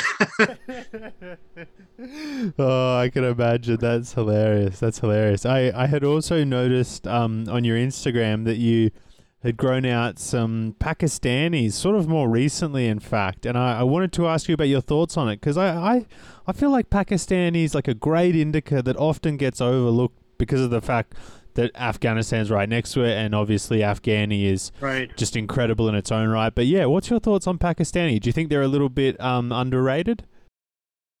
Way underrated. The Chitral area, what you're referencing to, probably the purple Pakistani Chitral Kush. That's a river regional area, a very beautiful area, and those people take extreme pride in their production of hash. But their plants are just astounding. The vibrancy of the colors, the purples that come out of those, and the production of trichomes. To see them outdoors is it's almost magical. I mean, my recollections of actually seeing them in that area got me kind of hooked on, and you're right. That's something I just worked on recently. So a Pakistani Chitral Kush, I'm trying to get it to an F4 right now. It's at an F3. It's been to testers. I back crossed it once, trying to pull it up to an F4. It'll be a hard push for me, because I've got a lot of other projects going on right now. So that'd probably be a year off before I even think about releasing that. But yeah, it's a beautiful plant. Yeah, look, we'll all have to wait with anticipation. You almost answered the next question for me, so I'll try to bait it out of you a little more. I'm always curious to ask breeders, what is the thing that you're most excited about? Like, what's the next project you're about to start that you're like, oh man, this one's going to be great? And, again, I call myself a preservationist, but I've really taken to this breeding thing because I've been lucky and fortunate enough to be able to access all these different genetics and to be able to cross them together is just phenomenal. And I've worked extensively with Hawaiian strains, trying to bring back some of the original Hawaiian strains. and I'm working again to bring the Haleakala silver sword up to its. It was grown on the backside of Hana, the backside of the Haleakala crater. Um, at a pretty good elevation in the jungle, by several growers from Lower Nuhiku Road, and they're prominent growers. They've been doing it all their lives, basically since they got back from Vietnam. They didn't even go back. They went back to California long enough to get discharged from the service, went right over to Hana and became pot growing hermits. And these guys are exceptional. And it's actually my honor to preserve that particular strain and to bring it back. So that's what I'm trying to do. And they're old enough where that's all past. That's not something that they're doing anymore. But they're all behind me and want to know its progress. So that's something I'm actively working on right now, and look forward to getting it stabilized. That's really exciting. I think that there would be a lot of people interested in that one. I mean, we've spoken a lot about indicas, and you mentioned you've got a profound love of sativas. I too actually really love sativas myself, and I noticed there was a few posts on your Instagram of some sneaky Neville's Haze / Neville's Haze hybrids. And right. Obviously, Todd has sort of made some ripples in the water with his re-releases of Haze more recently. Do you think that the Neville's Haze is what you would consider to be one of the better representations of Haze, or do you think that maybe like an NL5 Haze is like a better sort of representation in your mind? Well, Neville's Haze, I had the unique opportunity to meet Neville and play chess with him and talk to him, and I have a different perception of the man and his ethos than most people do. Everybody degrades to the worst common denominator. And if you didn't get to know him and know what a kind, giving person he was and what an exceptional breeder he was, he actually made such an imprint on me that I just continued doing what I was doing and didn't think I was completely nuts for doing so, because he was making good money doing what he was doing, taking a lot of chances. His family was 100% behind him. He was also in Australia, great personality. I mean, always outgoing. I didn't see any of the things that some people have accused him of. He was an exceptional chess player, and I beat him once, and I was really proud of that. So getting the Haze from him, I knew its parents. He had a Northern Lights 1, 2, and 3. He had the Hazes were the same thing. He numbered everything, classified those things the same way, and then made separate crosses of them. I also got Northern Lights number 9 from him, which he never really released in a pure form. It wasn't one of the greatest Northern Lights, but it was unique enough to preserve. So I preserved it. And if I ever release that, I'd definitely ask permission from his family. But the Neville's Haze did have Northern Lights in it. I mean, he crossed the Haze with Northern Lights, and I think he told me it was the Haze number 3. His most worked Hazes were 1, 2, and 3. So number 3, and I think it was a Northern Lights number 2 that he used to create Neville's Haze, and he was really proud of it. And when I brought it back, the commercial growers couldn't get enough of it. It produced really well indoors. It wasn't like a normal sativa. It had plenty of trichome production. Maybe only thing comparable at that time was White Widow, which I know him and Scott had some work together on producing. Shanti Baba.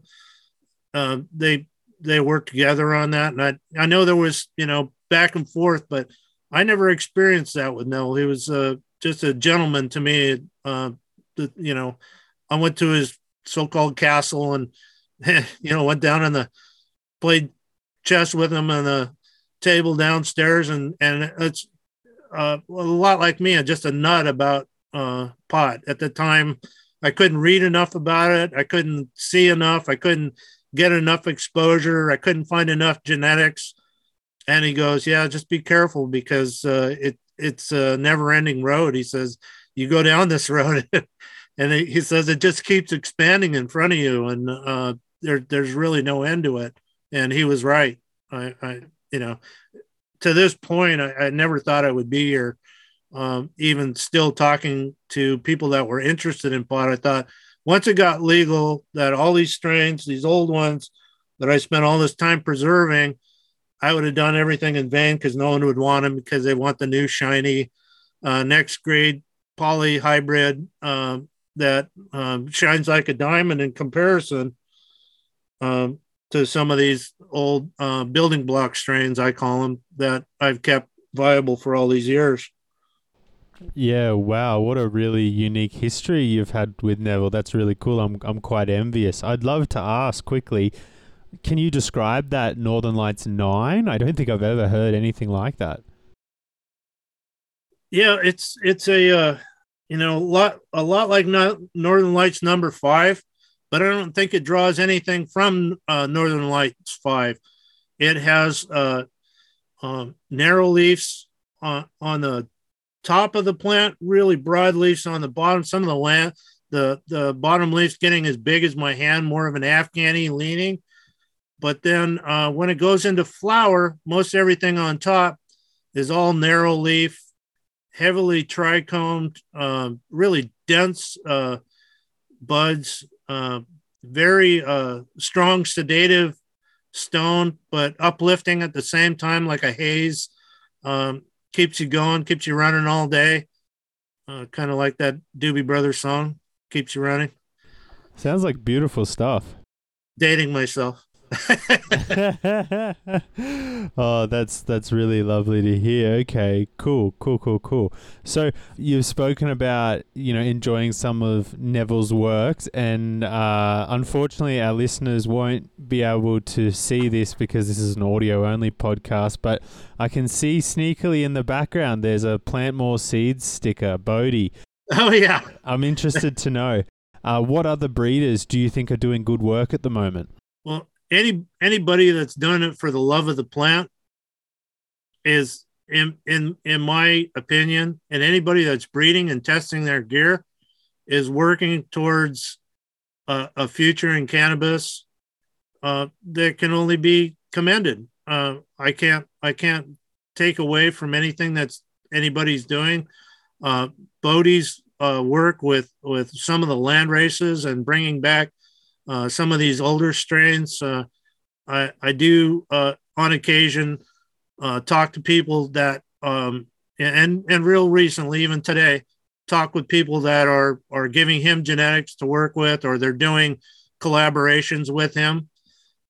So I know that some of his genetics, or all of them, are true, and that's kind of what I look for. It's like my motto: if in doubt, grow it out.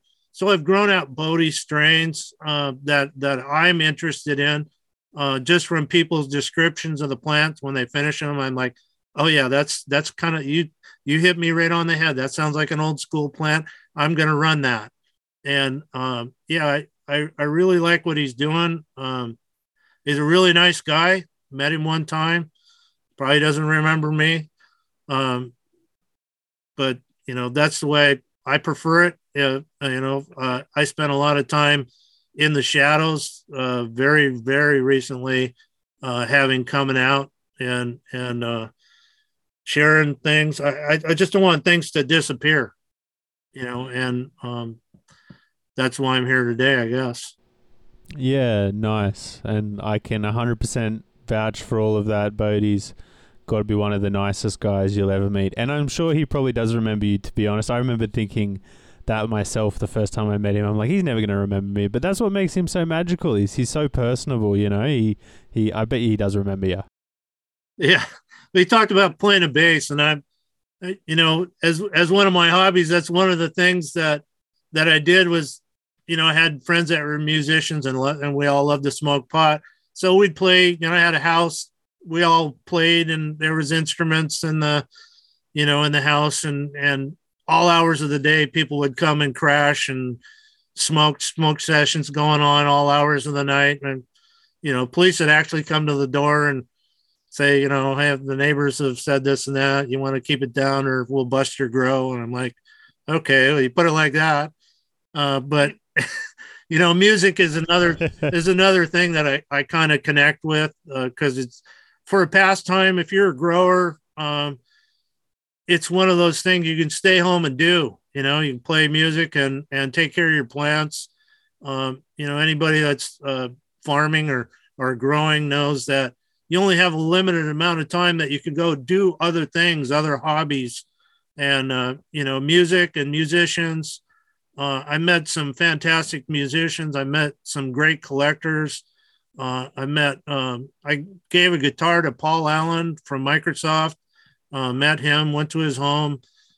So music people, I knew Al Hendricks and Leon, Jimi Hendrix's dad, and Leon, his cousin, and had spent time gigging with them in the Lion's Lair on Highway 99 in Washington State. So, to get out there with musicians and smoke, and everybody go in the back lot and smoke out, and, hey, what's this? And Jesus Christ, I thought this stuff was extinct, and who are you? that kind of stuff keeps you going, and it revitalizes you if you're plugged into music and you like playing music. It gets to be a passion too. Here. I'm a kindred spirit with you. I love that. That's so awesome to hear. Yeah, links to the Hendrix family. That's pretty cool. Yeah, just Al just happened to be at the same bar we were at, and me and my friends played Red House, which is a blues Hendrix tune that we just absolutely loved. And Leon came up on stage and wanted to play with us, played a couple of tunes, and then we went out back and shared some whiskey with Al and talked about Jimmy. And it was a great time. And that was before, everybody was after Jimmy's legacy and what he owned and rights to music. And they are part of the Hendrix family. That was the family. And but there was, differences of opinion with the sister, I guess, with Leon, and Al, he was Jimmy's dad. He was a great guy. His 90% of Jimmy's upbringing was with Al. And to just sit back, I'm a great listener. I know I'm talking a lot right now, but now's my opportunity. I listen to people more than I'll put out, because I also want to learn. I'm a great learner, and how I learn is listening. And I can gauge what people are all about and their passions toward things just by listening to them. And Al Hendricks, his greatest passion was his son Jimmy and his upbringing. A lot of people don't understand how patriotic Jimmy was, other than he played the Star Spangled Banner at Woodstock. But Jimmy was a veteran of the 101st Airborne, not an easy outfit to get into. And he had a guitar the whole time he was in boot camp, and Al made sure he sent him a guitar. So hearing those stories that you hear firsthand from a parent are different than you hear about folklore and read from books and stuff. So that's the kind of stuff I get from music.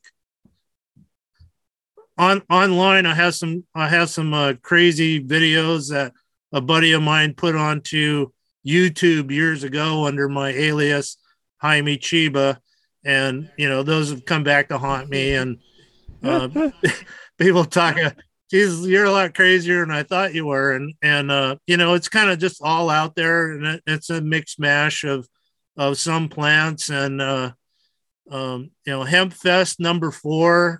My son, who's already a former Marine, he's in there as a 18-month-old child in a stroller at Hemp Fest down at Gasworks Park. Hemp Fest, by the way, great inspiration. Vivian McPeak, one of the finest people you ever meet on the planet.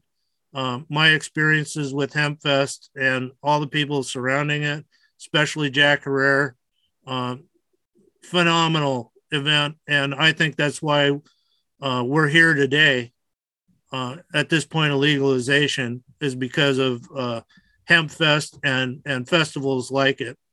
And I'll even include High Times efforts with the Cannabis Cup and their promotion. They might have made a lot of money, but they stayed in business. They weathered the storms and lawsuits and their founder, Tom, like me. I don't call myself a criminal. I do call myself an outlaw, because that's the life I've lived my entire life.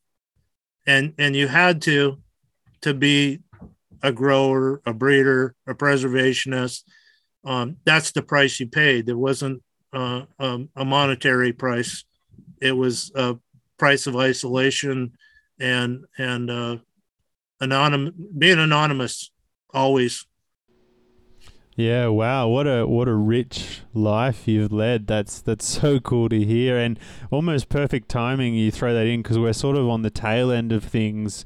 Last question or two before we get into our quickfire questions that we always do at the end. Okay. I realized I hadn't actually asked you this yet. I'm sort of kicking myself. What grow style do you utilize? Are you an organics guy? Are you a more salts? I'm an totally organic soil. I believe in earth boxes as a passive hydroponic soil system, organic. But using the earth boxes, I know they're expensive and it's a commercial way to go. I know you can make them yourselves nowadays, but I'd purchased so many over the years. I still use them to this day. I can walk away from a grow for up to 2 days and not have to worry about watering. With my raising children and having a real job in life, that was a real benefit to me when I ended up doing everything alone and didn't have some of the backup I've been really blessed to have in my life. I've had people come and go in my life that were more passionate about the plant than just about anybody I've ever met. Some of them were in it for their own financial gain, and they did really well. But, just for their assistance and everything they did to help me along the way to keep these seeds going, I can't thank them enough. Yeah, hugely. I think that having the ability to run things with a busy life is really important, and people around to help is always very, very useful. I probably should have slotted this next question a little earlier on when we were talking about it, but we had 2 or 3 different listeners chime in with essentially the same question, and they were wondering, have you ever grown out skunk cabbage, and do you think there's any relationship between skunk cabbage and the roadkill? I got some skunk cabbage seeds from Alaska bean brains. Yeah. And they didn't germinate.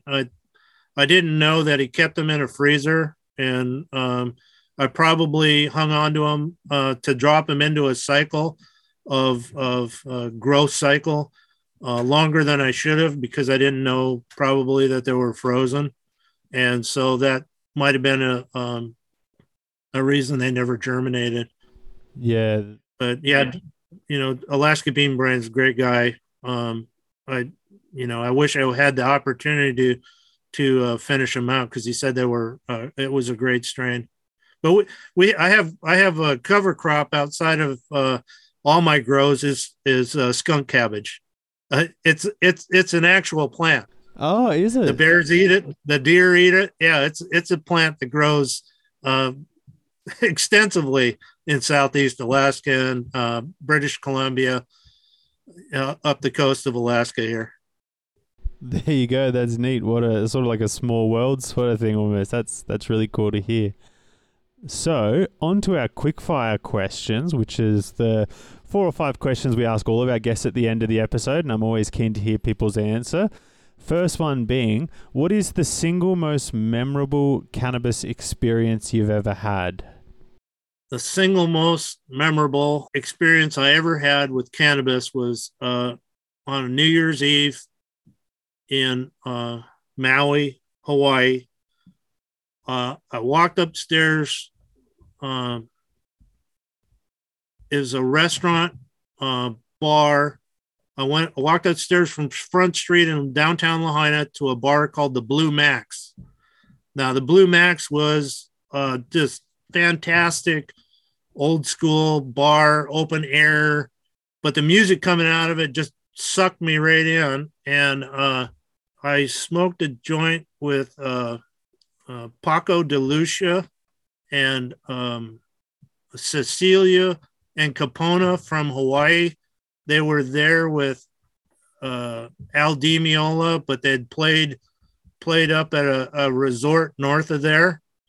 But I smoked a joint with them, and then I listened to some music that they were playing. Just a magical night. And I think the pot was a catalyst, but that's one of the strains I didn't find out what it was, that I had always wished that I had asked them or found out what the genetics were, so I could recreate that stunt, because it was like the most magical high I've ever had in my life. Remember it to this day. There's in the old Blue Max, there was couches for seating, and you would sit like 5 feet away from the band while they were playing, and people would be coming streaming up the stairs, and it was just a like an out of body experience. I can't even explain it. Just sitting there floating in the music, and the great high that I had from whatever pot that was that I got from them. Yeah, the great unknown. Some of the best are the ones that got away. Here. I love that. That's a great story. So on the other end of the spectrum, what was something that you were really excited to try? Maybe your friends had even sort of hyped it up a bit to you, and then when you finally got around to trying it, you were left feeling a little disappointed. Oh, man. There's a purple strain that came out a while ago, Purple Punch. Yeah, okay. I was told that this was the be all end all polyhybrid that would just knock your socks out. And a friend of mine got it from a place in Oregon that sold clones, so it was like a certifiable clone, and bought it from a legitimate breeder. So grew it out, and it was a total letdown. It wasn't anything I was expecting. I'm like, sorry, I'm going to pass on working with this. Yeah, we've heard a few guests mention that it certainly has the purple, but maybe not the punch. Right. Exactly. Okay.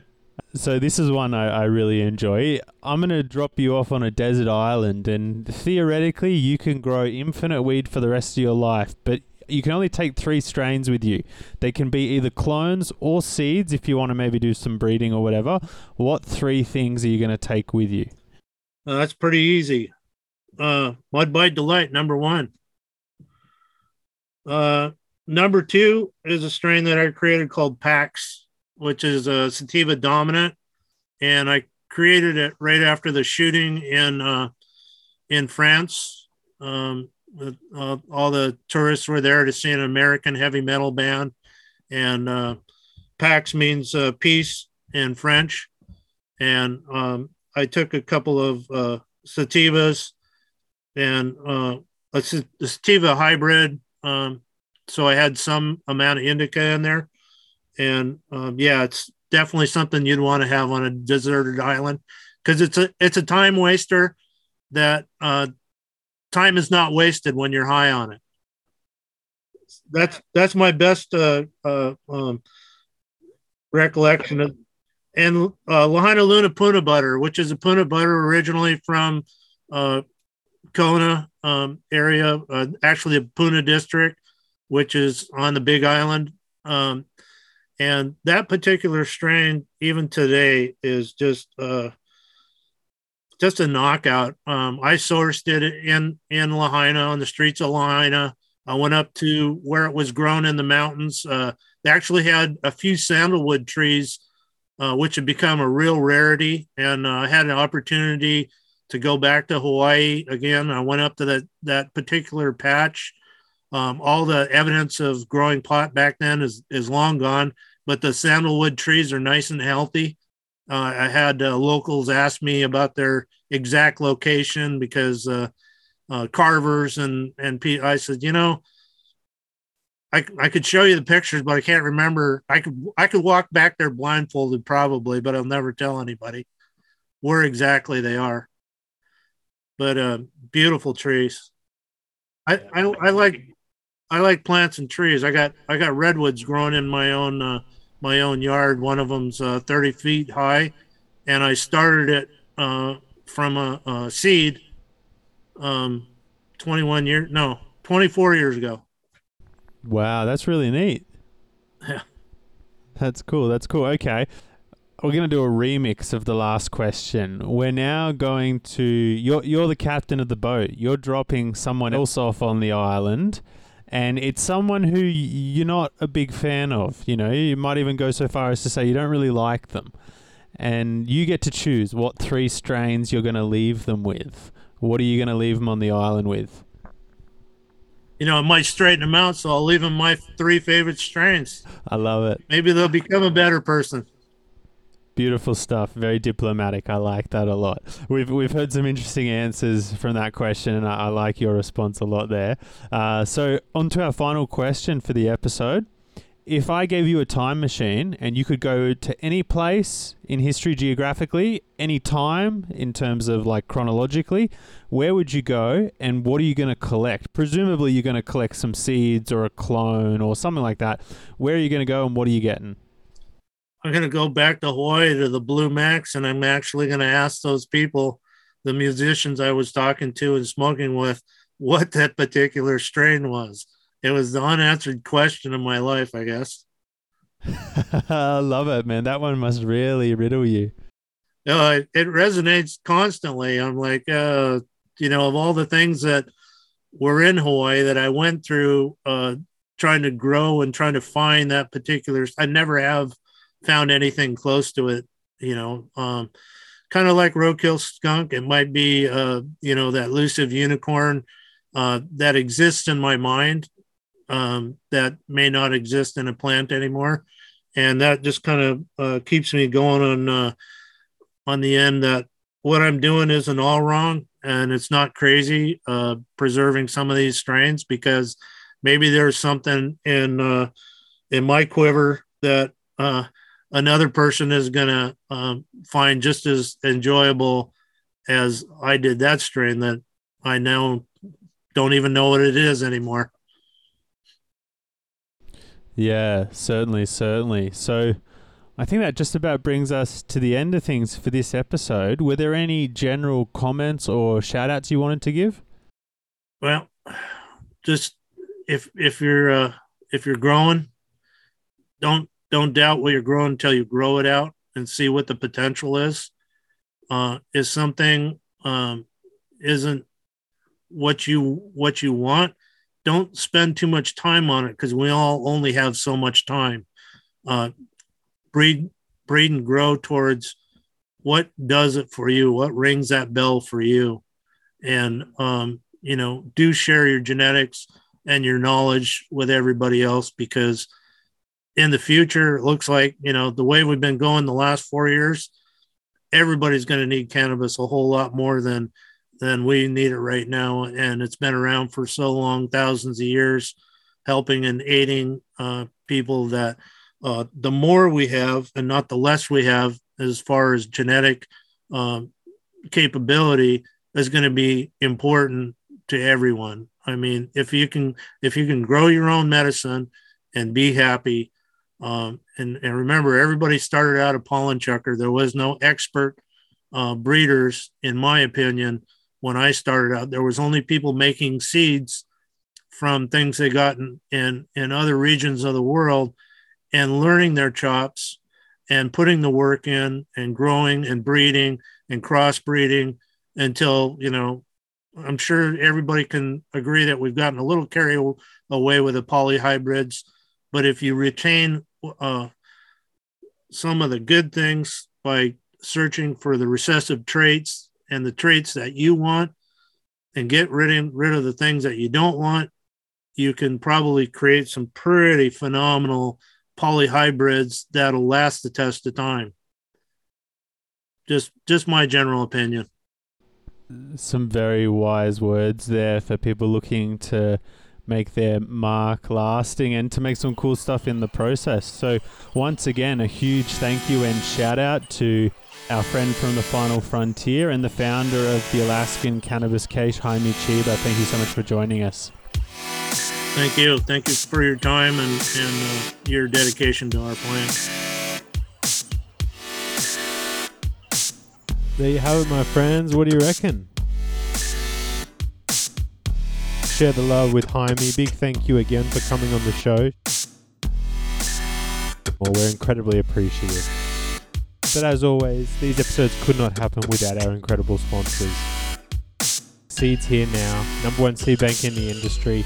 Check them out, guys. They got all the hottest drops. Likewise, keep your garden happy and healthy. Get Coppet Biological Systems. These guys kill it. They'll keep your garden pest and pathogen free. Shout out to OGS, Organic Gardening Solutions, the Organic Homies Down Under, Top Shelf Seed Bank for all your genetic needs down under. And last but not least, huge shout out to the Patreon gang. You guys are truly the lifeblood of the show. Without you, episodes could not happen. If you're interested in helping support the show, all while getting early access to episodes, unheard additional content, prizes and giveaways, check out the Patreon. I guess that's it for this one, friends. I'll see you for the next one.